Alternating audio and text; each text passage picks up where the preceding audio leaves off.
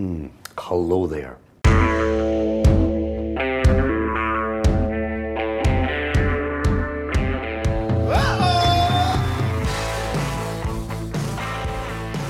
How do you do, fellow weird kids? And a very pleasant good day to you wherever you may be. Welcome to the second episode of the Atomic Skull podcast, which, wow, I never thought that I would make it this far. There was a part of me that thought after the first episode my shitty-ass self-esteem would take over, and I would just say screw it and not come back to it. But I am glad that I am here.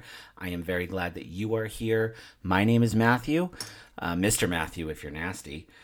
And as I say that, I just realized my grandmother would call me Mr. Matthew when I was a kid, and she was mad at me, which I think I'm going to emotionally shelve that and come back to it never. Up front, I want to say thank you to everybody for all of the incredible support and feedback that I've gotten from the first episode. People that I haven't talked to in forever, that I thought forgot about me decades ago, have been reaching out just to say these really wonderful things. It's been great. To answer the question that I've gotten most often about the episode last week, I did in fact burn my nipple, and it was in fact awful. 0 out of 10, I would not recommend. The most surprising thing that I've heard, which I've actually heard a few times, is that I have a soothing voice. What the actual fuck? Honeys, Morgan Freeman has a soothing voice. Bob Ross has a soothing voice. I might be the world's most lispy straight man. One thing I did want to address from last week's episode is I want to apologize for mentioning Quentin Tarantino and not making one single foot fetish joke. I feel like I've let you down. I feel like I've let myself down. I have hardly been able to look in the mirror for the last week. The one thing that I don't want to do is malign anyone for their fetishes. I am 100% all for whatever gets you wherever it is you need to go. I think my favorite thing about Tarantino is that he unapologetically puts his foot fetish right on Front Street in every one of his movies. He doesn't give two flying shits. He's turned it into such a trademark. It makes me wonder about other directors. Maybe their like weird ass, unique, defining characteristics as filmmakers are actually fetishes. So think about it. J.J. Abrams has used lens flares so goddamn always that he's actually publicly apologized for it, as if he was caught fucking his neighbor's cat or something. I mean, I guess I don't want to like directly compare the overuse of lens flares in Star Trek reboots to bestiality, but there were over 1,500 of them in those two movies that Abrams directed, and all I'm saying is those lens flares in bestiality are equally unsettling to watch. A quick little behind-the-scenes note for you. I had to look up the word bestiality to make sure that I spelled it right for my notes, which is a double-edged sword. On one hand, I'm kind of glad that I wasn't 100% sure on how to spell bestiality, but on the other hand, I think I definitely gave my Google algorithm something to think about, so I'll let you know how that develops a little down the line. All right, back to director fetishes. You got Tarantino turned on by feet. You got J.J. Abrams getting all hot and bothered over lens flares. I can absolutely see Wes Anderson beating it over any kind of monochrome. You know, oh God, my entire phone booth is yellow. I love Wes Anderson so much, but he is such a weird motherfucker. He is probably the only person in Hollywood that can jerk it while on a unicycle. At this point, he probably can't even finish without looking at porn through a pair of binoculars. And don't even get me started on Tim Burton and Stripes. Jesus Christ. I hope the costume supervisor on every Tim Burton movie is on some sort of tropical island right now, drinking something with an umbrella in it while getting oiled up by the person of their choice, and they're feeding him grapes and fanning him with like palm fronds and shit, because no one on this planet deserves a vacation more than that poor soul. Now, the one director's fetish that I completely understand and might even share is Christopher Nolan's use of Michael Caine. Now that I can get behind. No pun. All right, let's talk about Michael Bay for just a minute. Surprisingly, I'm not going to throw a lot of shade here. Somebody has to do it. Someone has to be the one who consistently makes mediocre mayo on white bread blend in with the furniture, testosterone filled, homosexually undertoned 94-minute Coca-Cola commercials. I want to make a joke about how Michael Bay's fetish is helicopters flying towards or away from a sunset while generic rock music played in the background. But then I remember one of those shitty Transformer movies that he directed. There was this entire plot point about justifying statutory rape using the Romeo and Juliet law, which I ain't touching that one with a 10-foot pole. All right, let's move on, because not to go full Captain America with it out here, but like the whole director fetish thing, I could do this all day. I haven't even gotten to Lars von Trier, which, ain't nobody got time for that.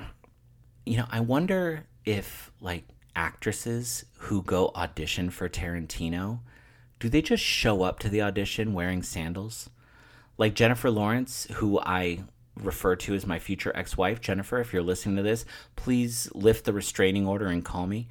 I know Jennifer Lawrence has auditioned for Tarantino a few times. I can just picture her sitting in her car in front of his house or wherever the hell, you audition, like Cameron in Ferris Bueller's Day Off.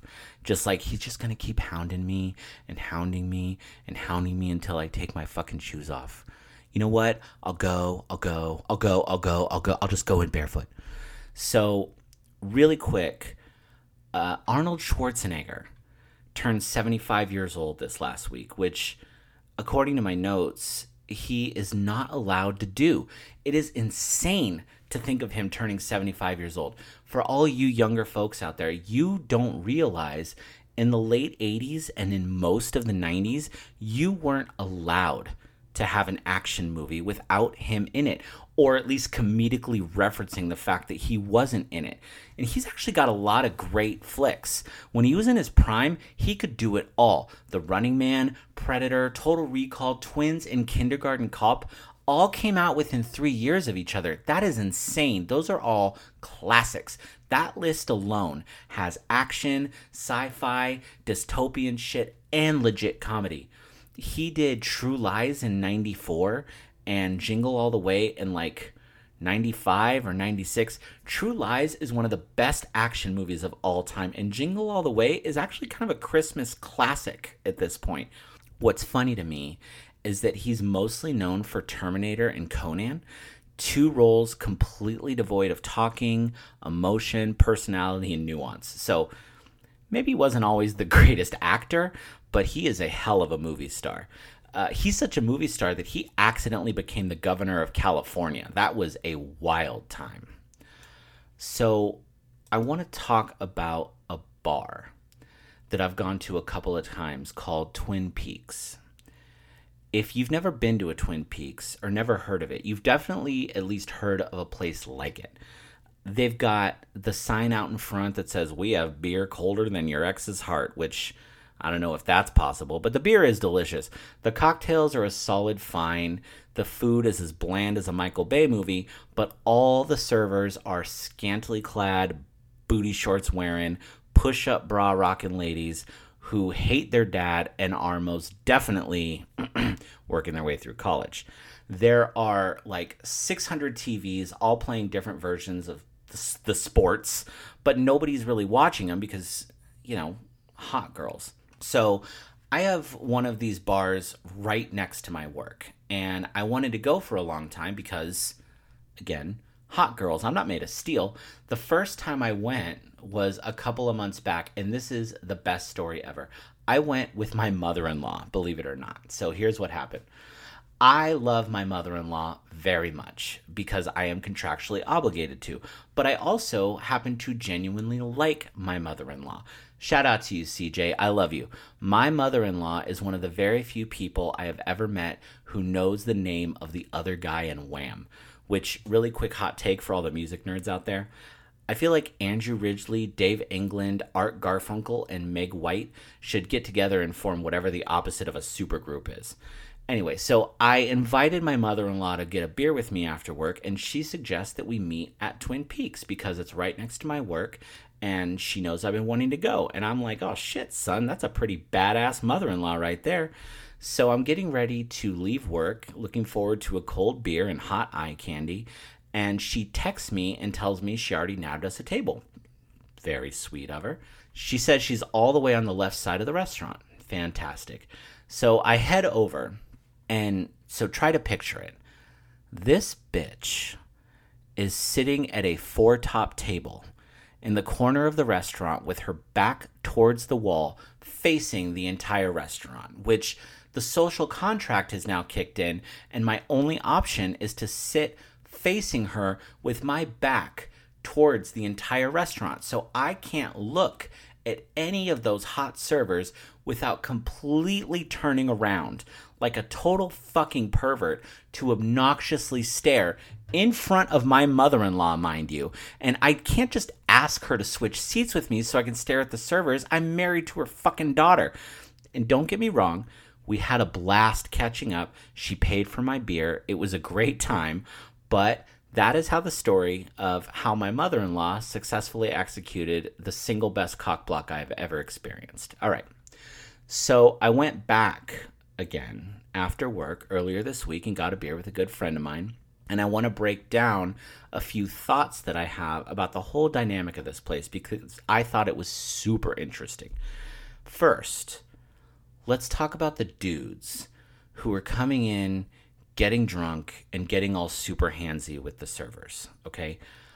I don't think I saw one girl that didn't have at least one of the guys at one of their tables putting his arm around her or leaning in to whisper something into her ear, which, by the way, you never need to do to anyone in customer service, ever. They were calling her honey or babe or suggesting that he could be her boyfriend or some shit like that.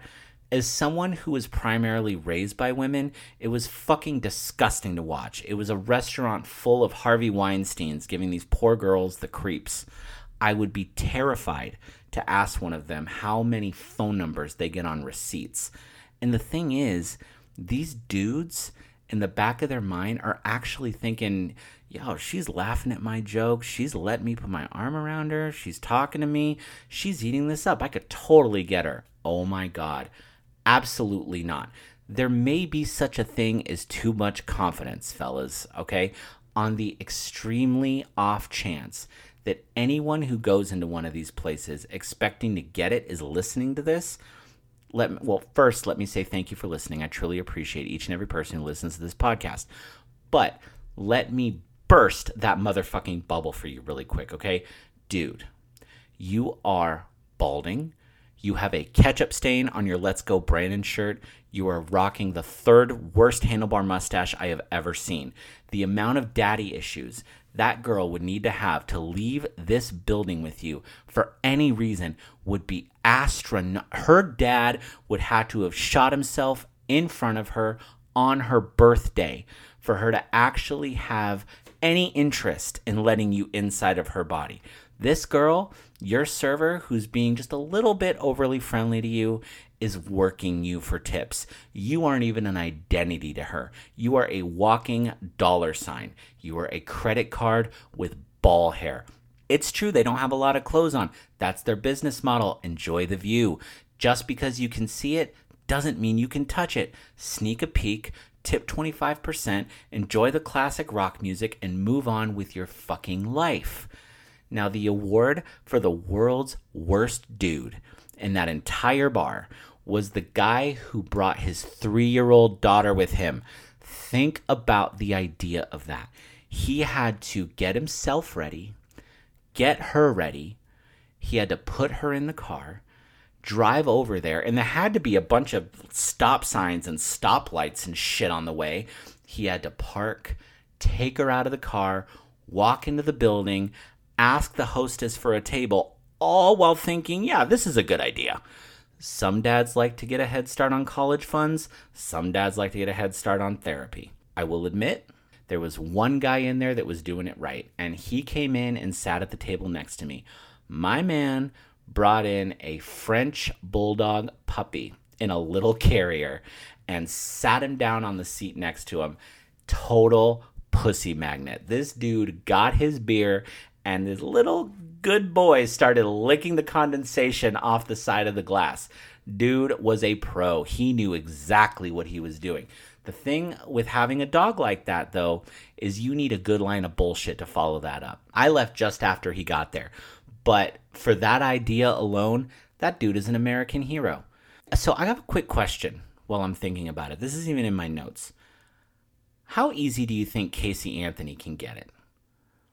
I can't even fathom where she lands on the crazy hot scale. I don't care if she was found guilty. She absolutely murdered her daughter. But do you think that that would honestly dissuade your average drunk man 20 minutes before last call? Men will fuck a McChicken. I have no idea. I'm kind of 50-50. AtomicSkullPodcast@gmail.com. Let me know. So, some sad, unexpected news this week. Pete Davidson and Kim Kardashian broke up. I know. I am so shocked. I can't even begin to tell you how utterly shocked I am. How shocking. I actually thought they were kind of a good couple, though. I've yet to meet a straight female under the age of 26 that wouldn't fuck the shit out of Pete Davidson. He is a walking, talking, surefire way to piss off your parents and kind of the ultimate rebound, if you think about it. I don't know a hell of a lot about Pete and Kim's dynamic, but my guess is that he spent 10 solid months snorting one long line of coke off of her dump truck of an ass and then got the hell out of her life before Kanye paid a private Russian militia to launch a fucking airstrike on him. All right, let's do best and worst of the week because I am super excited to dive into both of them. For best of the week, oh man, 2 words. Alex fucking Jones. Look, I don't wish ill will on anyone, but karma is sticking it in and breaking it off into this piece of shit, and I am here for it. I've never really paid him a lot of mind because from the second I saw InfoWars, I knew he was just doing shtick. His whole existence is a bit that's used to sell, I don't even fucking know what, some sort of nutritional supplement pills with alien piss, Eye of Newton plutonium in them. I don't even care. The part that got dangerous is when he started believing his own bullshit. And what he was doing went from unintentional comedy to pure danger, which is what happens when you think you can say anything without consequences. I was biding my time because I knew that karma was coming for him, and very rarely does karma hit harder than I hope it will, but in this case, it has done its job so beautifully that I might actually become a Buddhist.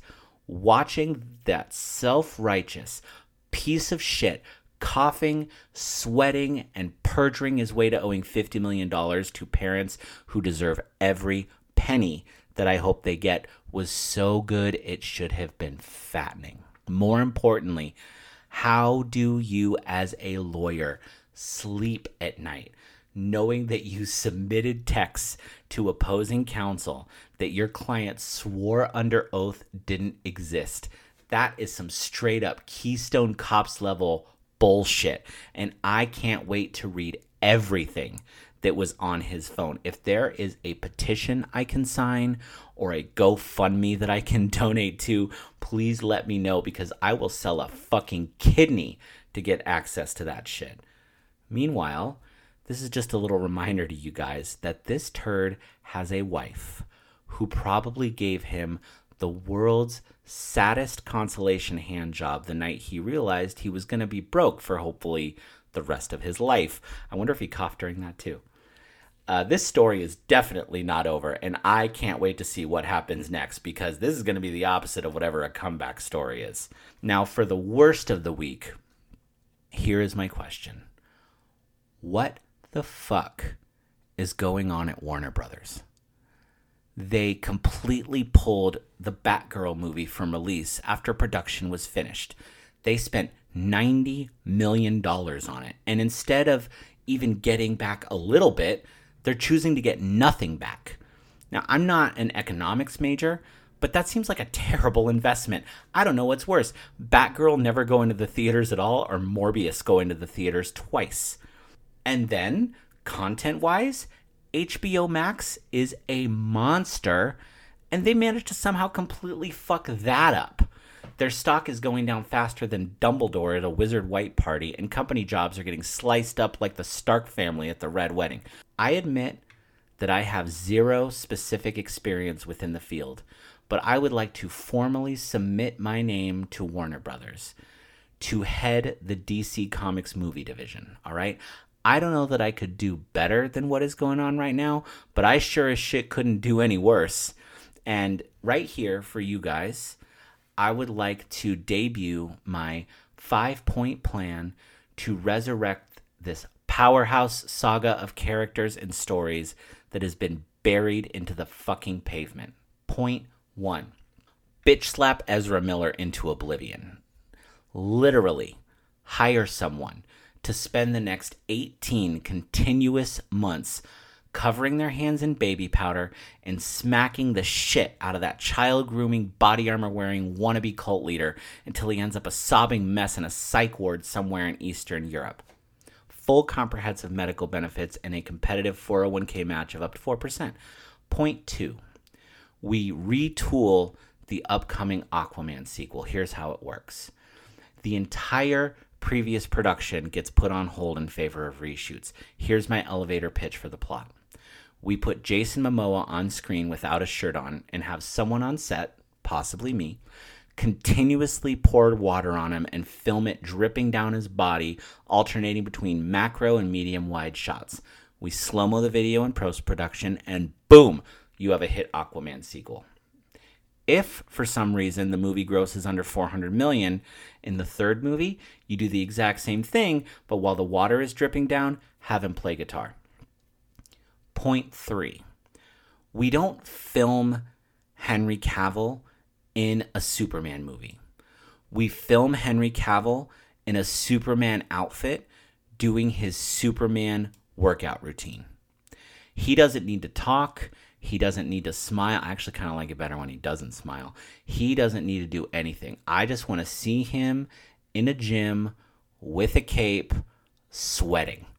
Point 4. We leave Matt Reeves alone and let him do his thing with Batman.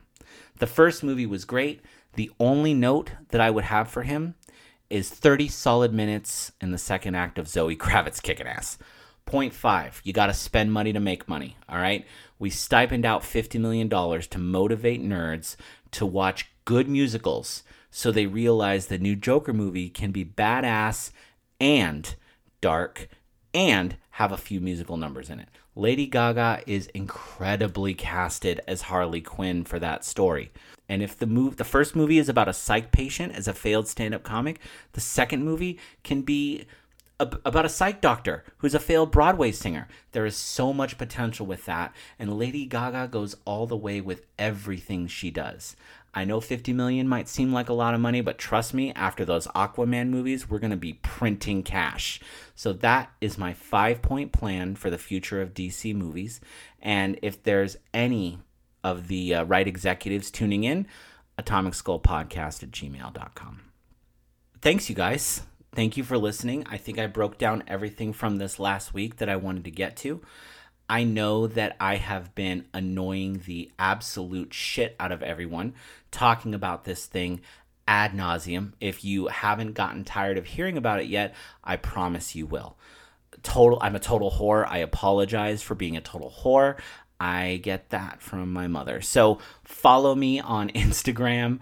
Love you, Mom. Follow me on Instagram at Atomic Skull Podcast. I am working on a website right now. I have a lot of life that I happen to be living, so I'm going to get to the website as soon as I get to the website. It is going to be very basic. It is not going to part your hair with awesomeness, but it is going to exist, and that is going to mean something.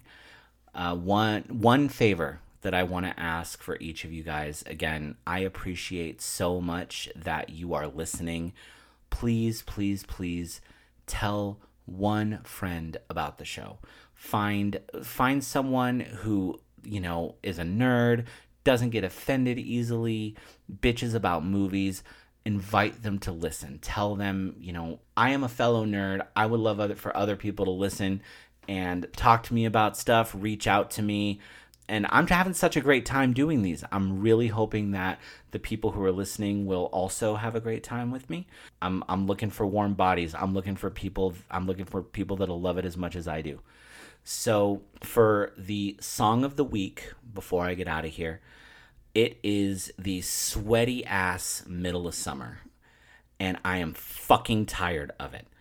But I want to celebrate one of my all-time favorite summer songs, which is Your Lips by Olu Dara. Now, if you are a fan of Nas, if you like Nas, Illmatic, not only one of the greatest hip-hop albums of all time, but just one of the greatest albums of all time. If you are a fan of Esco, this is his dad. No bullshit. Look it up. That's all I got, you guys. I will see you next week. How are you doing?